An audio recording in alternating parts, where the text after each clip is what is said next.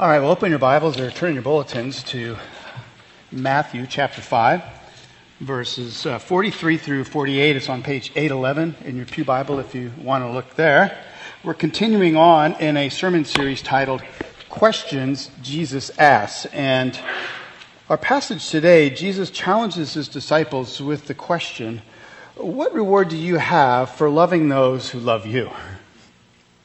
And isn't it true? Our love is often so limited to just those who love us. Thankfully, this is not how God loves, and that's not how children of God are to love either.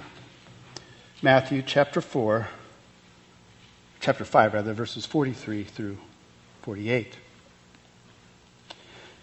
You have heard that it was said, you shall love your neighbor and hate your enemy. But I say to you, love your enemies and pray for those who persecute you, so that you may be sons of your Father who is in heaven. For he makes the sun rise on the evil and on the good, and sends rain on the just and the unjust. For if you love those who love you, what reward do you have? Do not even the tax collectors do the same? And if you greet only your brothers, what more are you doing than others? Do not even the Gentiles do the same? You therefore must be perfect, as your heavenly Father is perfect. This is the word of God. The grass withers, the flower fades, but the word of our God will stand forever. If we want to know God, if we want to know his will, if we want to know his way, we must know his word. Let's pray. Father, we thank you that you have given us your word. We thank you, Jesus, that you have spoken these words to show us a true understanding of what love really is. May our hearts be both challenged and encouraged by our time this morning. May your Spirit give life to these words and cause them to move in us and through us. We pray this in the name of Jesus. Amen. Have you ever gotten so angry at a teacher or a boss that you spoke badly about that person behind their back, or perhaps decided to do like mediocre work just to pay them back? Have you ever been so offended at a coworker's behavior that you lashed out at them? Have you ever been so angered at a friend that you decided, you know what, that's it. I'm not putting any more into this relationship. I'm done. Have you ever watched a cable news channel and someone up there is saying something you totally disagree with? Does it ever get you just so angry you find yourself yelling at the television? Maybe you haven't done that. But we all do things like that. We've all responded in this way. And so Jesus has a word for us this morning. He says, love your enemies and pray for those who persecute you.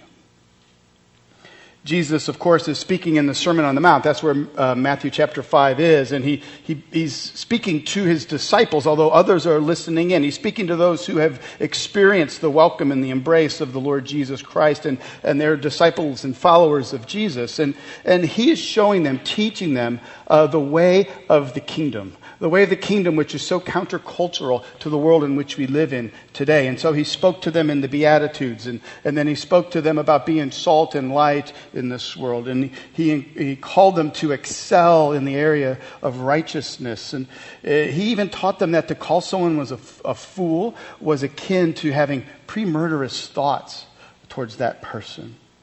And in the section just right before our section, Jesus says when someone strikes you or steals from you, you're not to retaliate. Instead, you're to give them more than what they came for. And the result would be that they would see their own sin and they would see your own righteousness.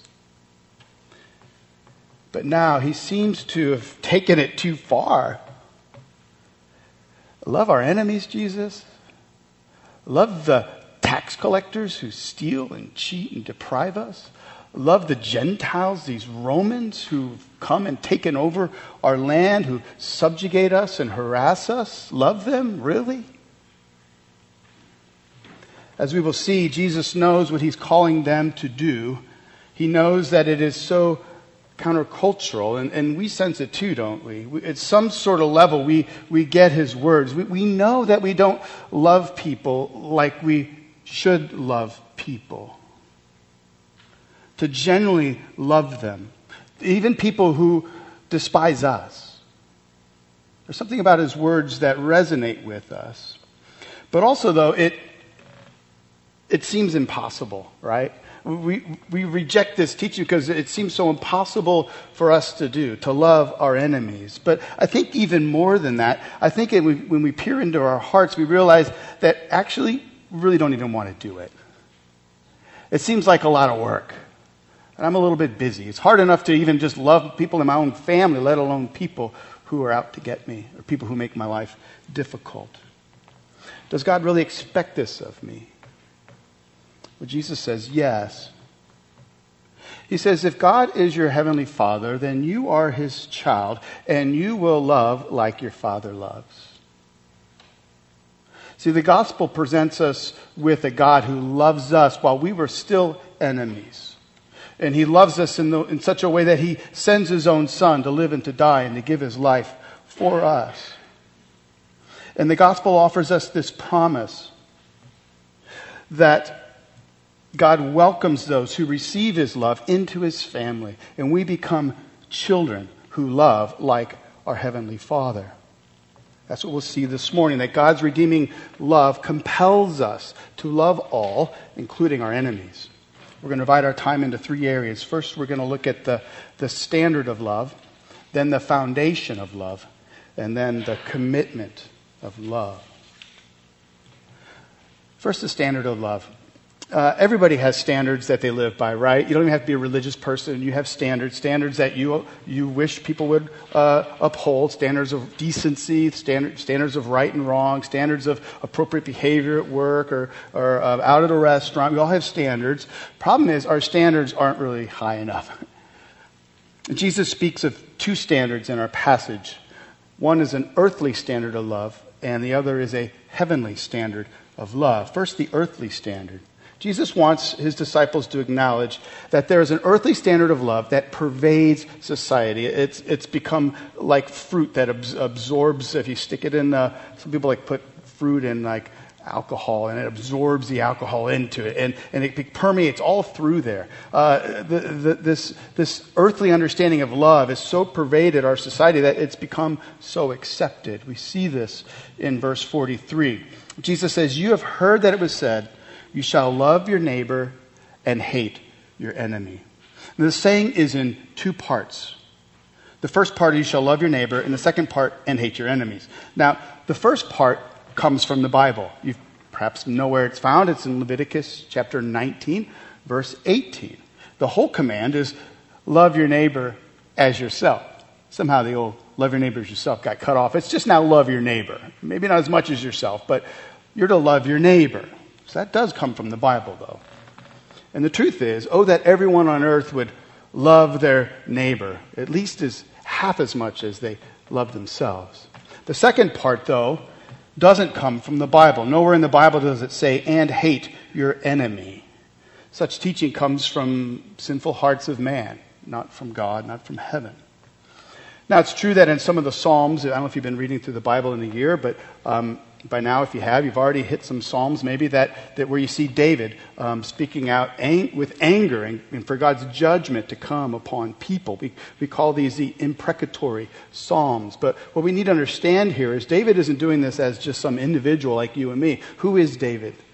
David is the king. And he's praying as the king that God, the king of the nation of God's people, that God would bring justice and judgment to all of God's enemies.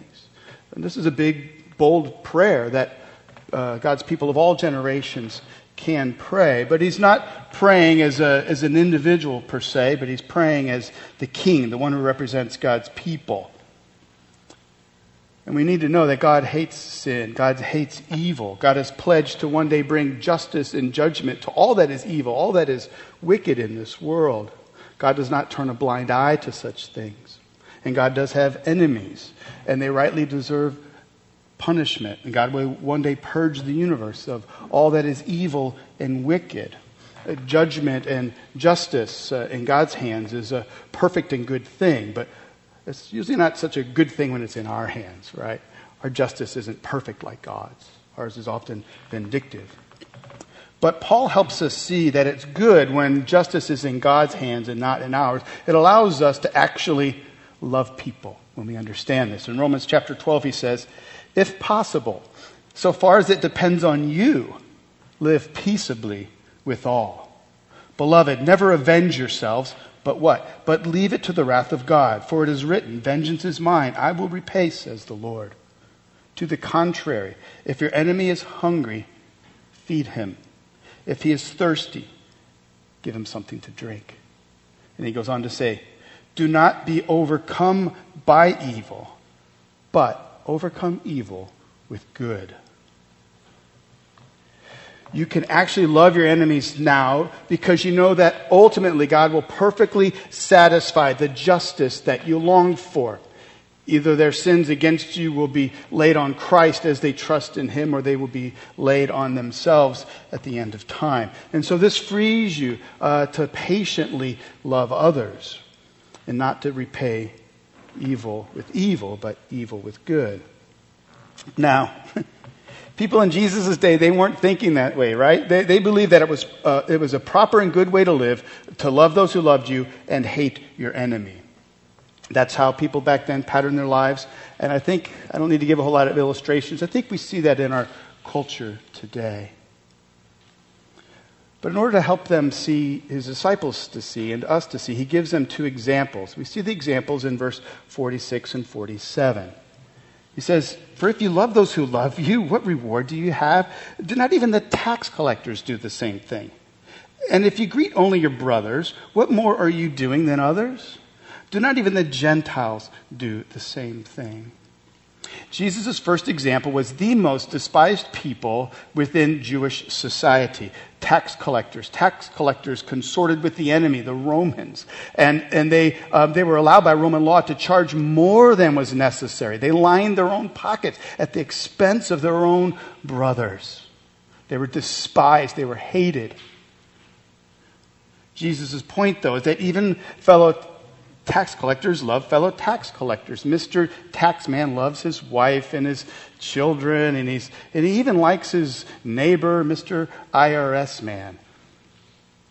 If tax collectors can love others, what are you doing that's any different? The second point, he points to the most despised example, points to the most despised people outside of Jewish society, the Gentiles, the Roman Gentiles. They hated them for what they were doing to their country. They subjugated the Jewish people. And if Jesus were here today speaking, I think perhaps he could even say, do not even ISIS terrorists do the same thing? Jesus' point is, what reward do we have for loving others according to this earthly standard of love? You follow that? Now, this word reward, Matthew used the word reward a lot, but the reward here, the term in the Greek here really means more of like a credit, being credited for something. Like when you do something good and your boss, she comes up to you and pats you on the back in front of a bunch of people and she credits you with doing something really good. That's what he's talking about here. And so the point is, what credit do you think you deserve for loving people who love you? And the answer is none. Even tax collectors do that. Even the Roman Gentiles, they're nice to each other. With regards to this earthly standard of love, in what way are you being challenged this morning? Do you see that in your own life in any way? Do you see yourselves harboring that type of love towards other people?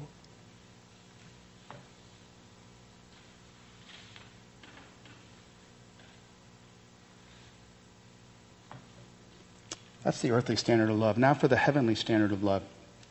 The heavenly standard of love can be summarized in the words of Alfred Plummer. I think his quote's on the front of the bulletin, but you don't have to turn there. But he says, to return evil for good is devilish. To return good for good is human. To return good for evil is divine. There's a heavenly standard that Jesus points to in verse 44.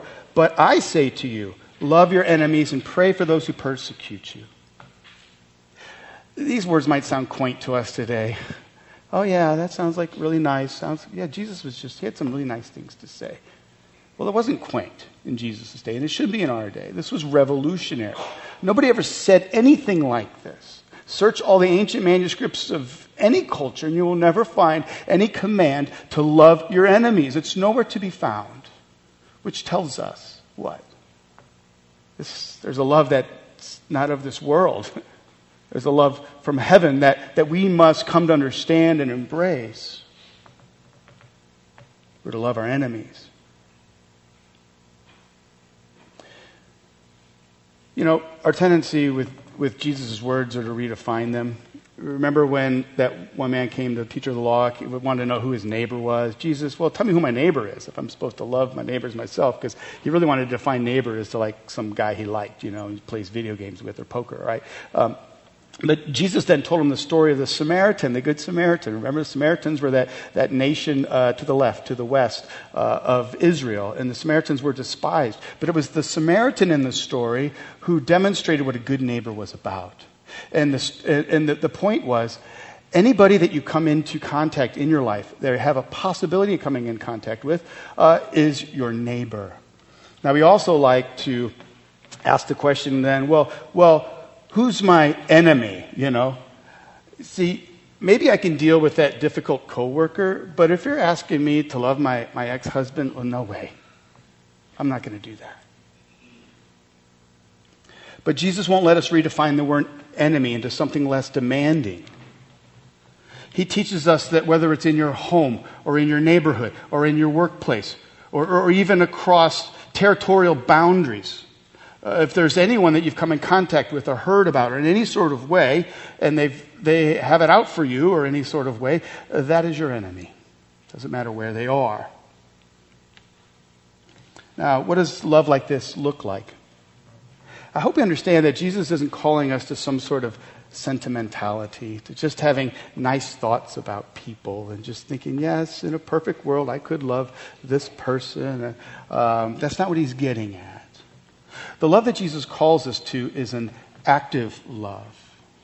It's not simply some mental activity that you do in the privacy of your home or in the safety of a nice, warm, welcoming Bible study. This is you moving out in deeds of love and service towards other people.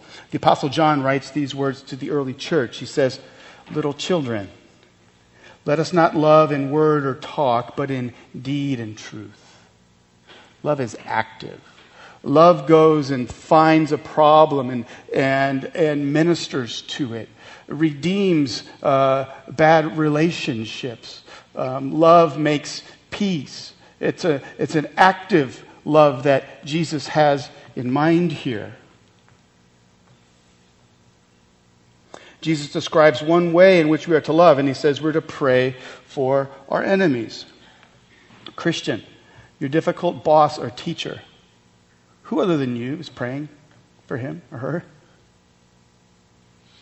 Consider the millions of people in this world who have nobody praying for them. I think one of the reasons why I actually came to faith eventually when I was 29 years old was I had people who along the way were praying for me.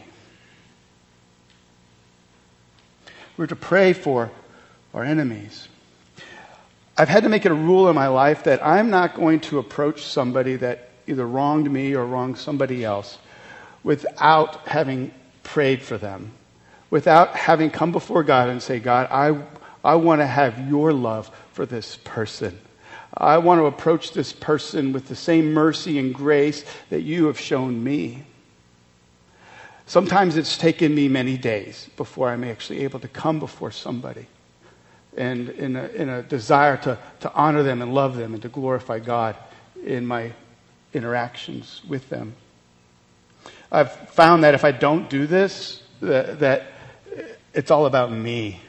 Mark Middlecoff proving my point or rubbing your nose in what you've done wrong. If I don't take the time to allow God to change my heart towards another person, chances are that's how I'm going to treat them. It won't be, even though it seems like love, it's really not love. But tell me what happens when you start praying for someone. I mean, really praying for them. Praying that God would bless them and care for them. What happens? Isn't it true that you change? You begin to view your enemies with an eternal perspective. You long to see their souls redeemed, and you begin to see through their harsh facade. You begin to become more forgiving, more charitable. You hold more loosely to your well-deserved anger. You begin to be more forgiving. And you begin to become more like Jesus, who, as he was being crucified, prayed, "Father, forgive them, for they know not what they do." We must pray for those who persecute us so that we come to the point that we love them and we wish God's blessing upon them. This is the heavenly standard of love. It's totally foreign to how we are wired. But God, he's wired that way. It comes naturally to him. To God, there is no other type of love. Next, Jesus points us to the foundation of love. And where is it that he points us? He points us towards heaven. Essentially, he says, this is how God the Father loves. And so if you are a son or daughter of him, you will validate the fact that you're a part of God's family when you love this way. We see it in verse 45. He says we're to, in verse 44, we're to love our enemies and pray for those who persecute you so that you may become sons of your Father who is in heaven. Now first, he's not saying if you love people well, then you're going to earn your way into heaven. That's not what he's saying. He's saying because you already are sons of God, when you love people this way, you're going to show the world around you that you're a child of God, because this is how your Father is, right? I mean, we have earthly fathers and mothers, and we can kind of take on their characteristics, can't they? My dad used to drive my brother and I crazy. I've told you this, but we in checkout lines. My dad was so outgoing. He'd make friends with everybody in the checkout line. It would drive us crazy, right, at the supermarket. But you know what? I think I do that to my kids, right? So, we start to take on the characteristics of our mothers or fathers, good or bad, right? How about you? Is there any characteristics or qualities in your life that you go, that's my mom there, or that's my dad there?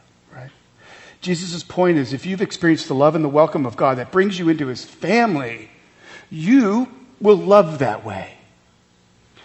And you will demonstrate that you truly are a child of God. You don't earn your way into heaven, but once you've experienced his embrace, you demonstrate that you belong there.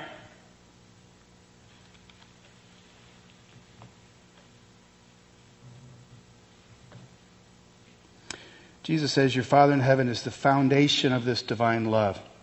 And then he provides an example that proves it. You see it in the second part of verse 45.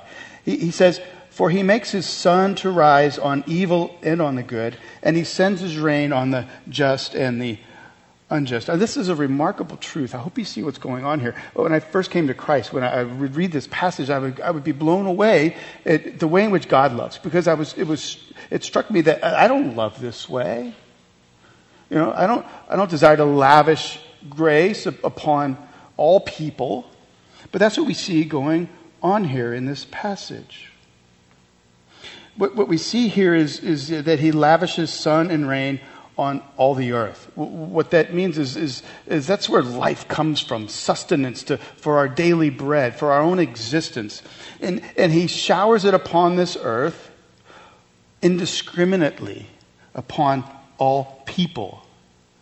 It doesn't matter if your name is Abu Musab al-Zakharwi or if your name is Reverend Billy Graham. God provides life-giving sun and rain to all indiscriminately. Theologians call this God's common grace over and against God's saving grace. God's saving grace is the grace that comes to you and me that gives us eyes to see Christ and to turn and repent and believe in him and to be welcomed into God's family.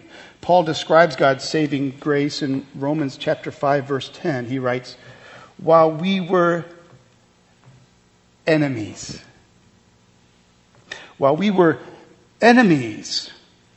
were reconciled to God by the death of his Son."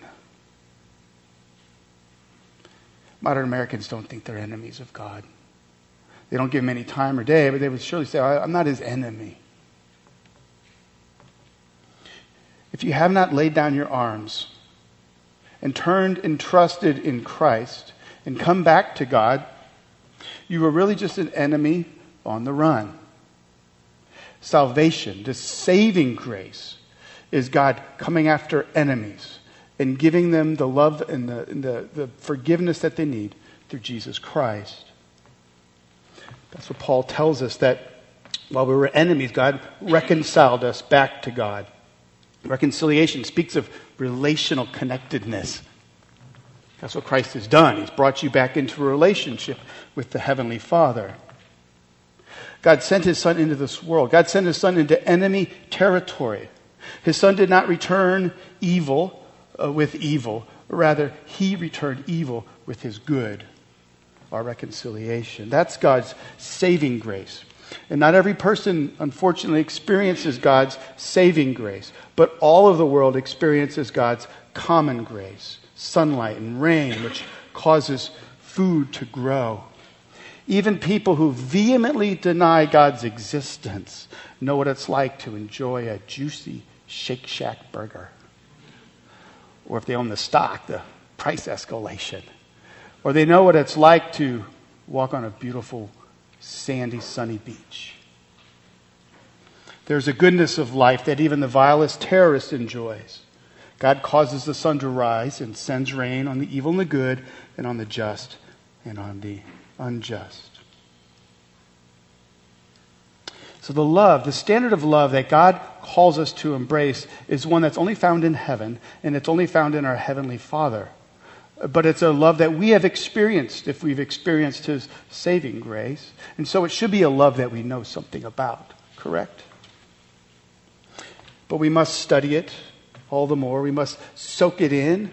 And we also must praise God for it. We must sing about His love that He's given us. We must share it with other people. We must speak of it so that others can experience it.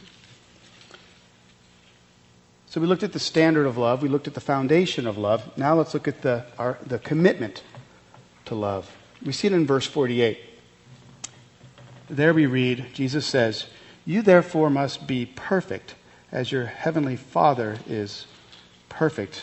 All right, how about a little grammar and word study here? In the original Greek, the word "you" in Greek is placed in a spot in the sentence that makes it emphatic. And our English translation here helps us because the word "you" is right at the beginning.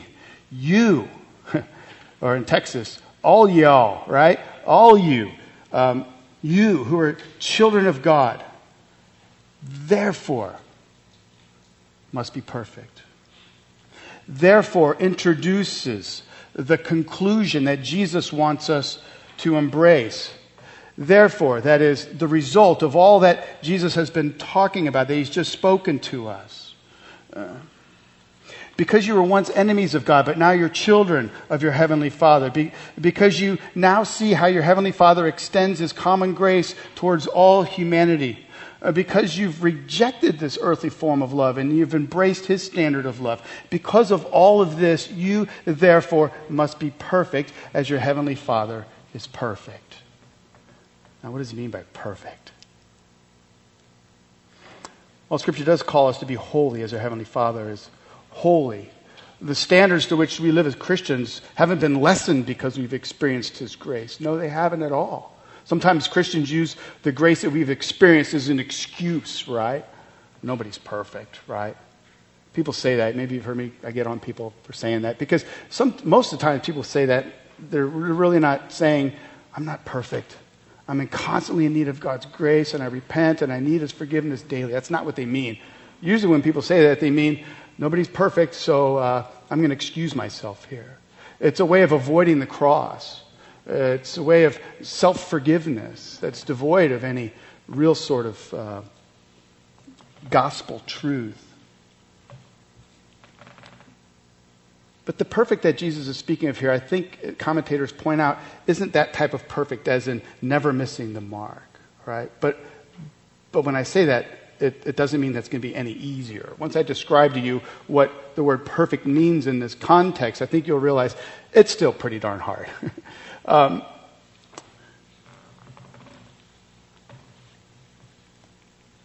The Greek word perfect comes from the word, it's teleos, and it can mean perfect. It can mean whole, complete, mature, goal, or an end. It can mean any of those things. Paul calls people to be teleos in Christ, mature in Christ. Most commentators conclude that what Jesus is getting at here is that our Heavenly Father is so complete, perfect in that sense, that He even loves His enemies. And so too, our love must be complete in the sense that it is all-inclusive as well. Our goal is that our love should be like our Heavenly Father's love, a love that is perfect in that it lacks for nothing. It has no earthly limits. As one commentator, he put it this way, he says, there's to be no limit to your goodness. Now, I might change the definition of perfect, but it still sounds pretty hard, doesn't it? Jesus says we must love like our Father in heaven. Have you committed to love this way? Are you committed to love this way? Who are the people in your lives right now that you sense are enemies, but that God would desire you to love them and pray for them? Who are those people in your lives? Think about that.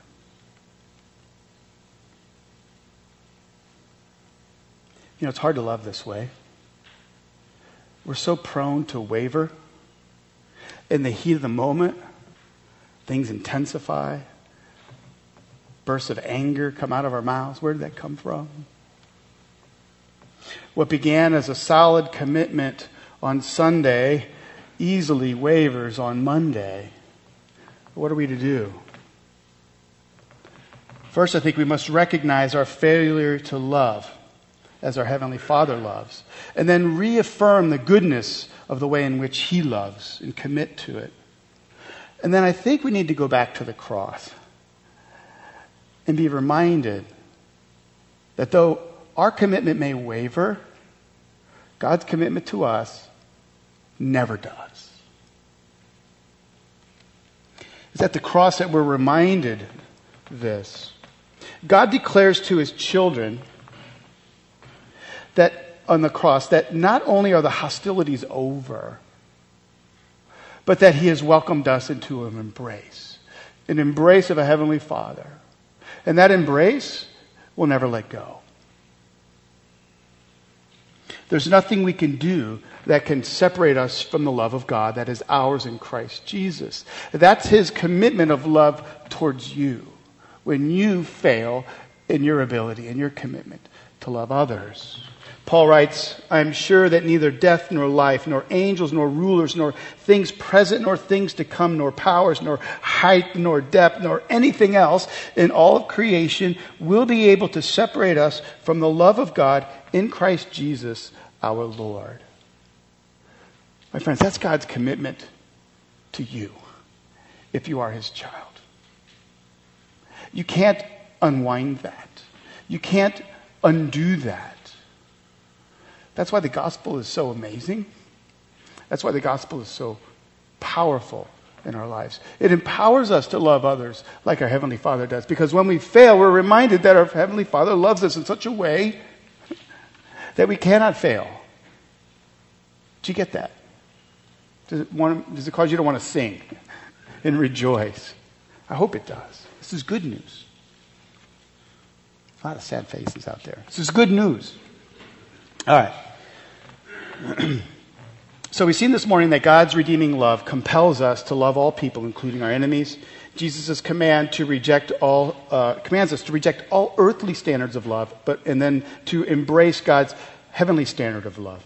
And that we're to love our enemies and pray for them, and that we're to commit to love this way. That we're to desire this. We're not to give ourselves any excuses for not doing this.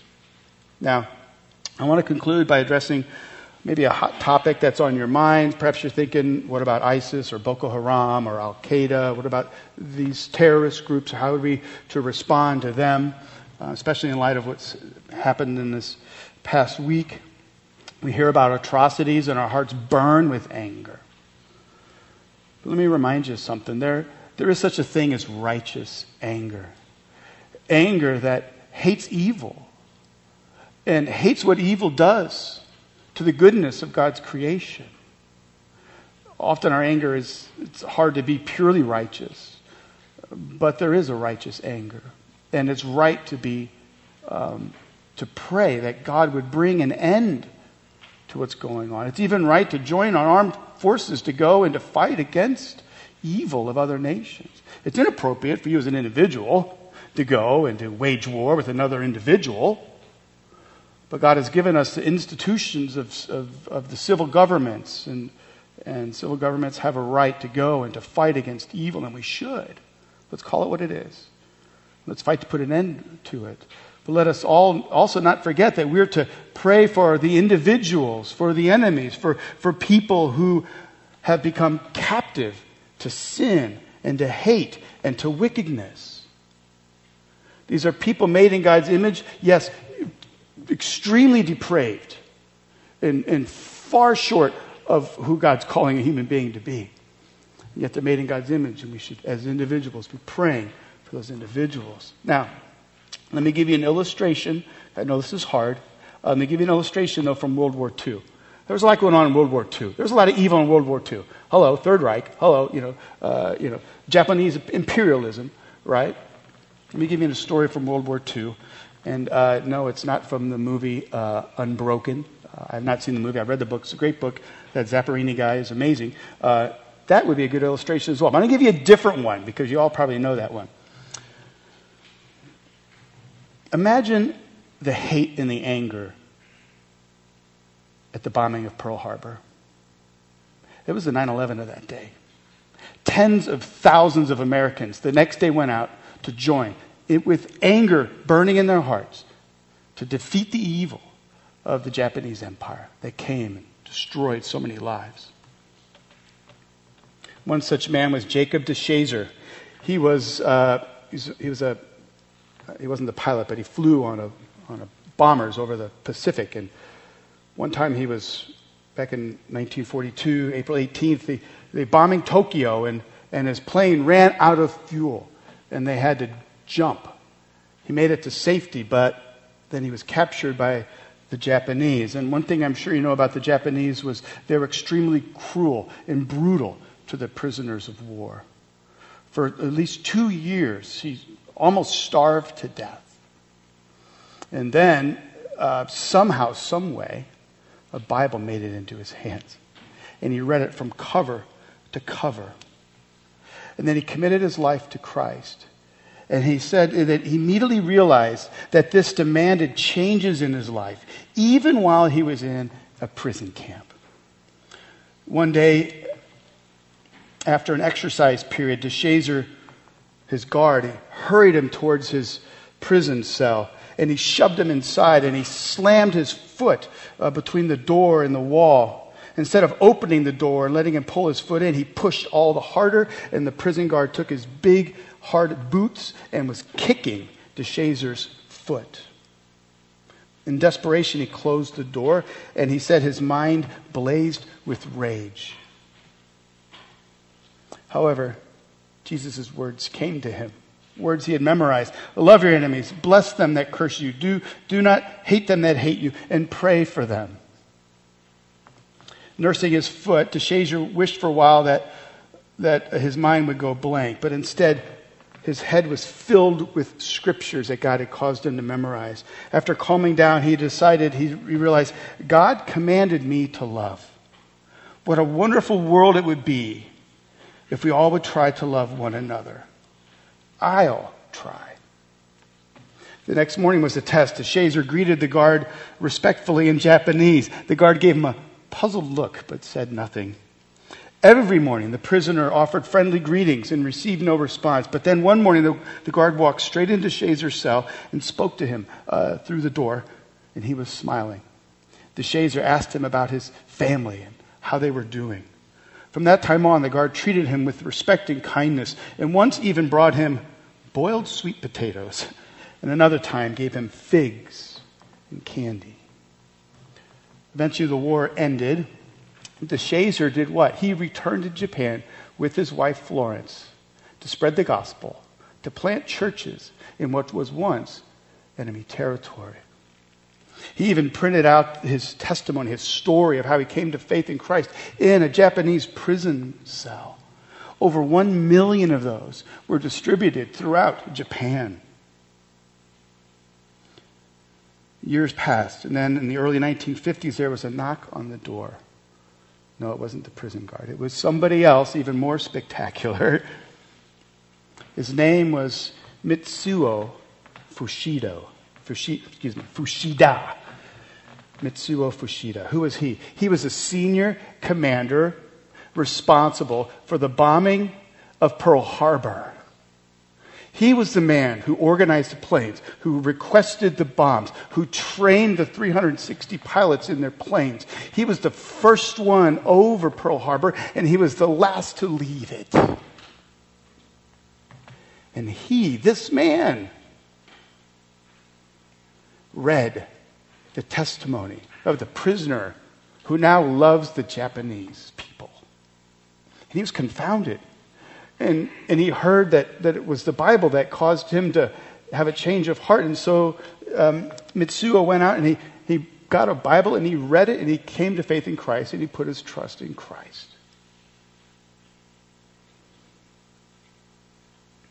Because of one man's commitment to love his enemies, this man, who in his day was one of the most despised people in the world, now he had become a committed follower of Christ, a dearly loved child of God.